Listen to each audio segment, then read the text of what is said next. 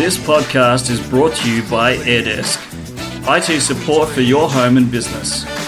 To give your business a help desk, visit airdesk.online or search AirDesk support. Hello and welcome to the Tech Authority podcast. I'm Andrew Brown, your host, and today I want to talk about some changes coming to Apple Podcasts today. They've just released a new subscription service for podcasts so that you can pay to listen, which is a pretty awesome thing. But they're going to take a 30% cut out of the subscription.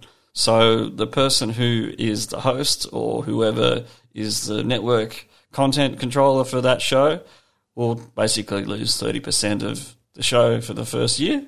And then after that, they take 15%, which is a bit harsh, really, because Apple already make a ridiculous amount of money at the moment, and they just want to sting everyone. So no matter what happens, you can choose to pay if you want to. You don't have to. Some of the things that you might get bonuses for, you might have ad-free content, which is a good thing. Some perks might be you might get early access to episodes, and you can also pay for access to the channel, which allows you to be supporting a podcast network, which is pretty cool. Now, Spotify is also eyeing a subscription podcast, but they haven't built anything yet, and hopefully it'll stay exactly the way it is at the minute, but we'll see what happens.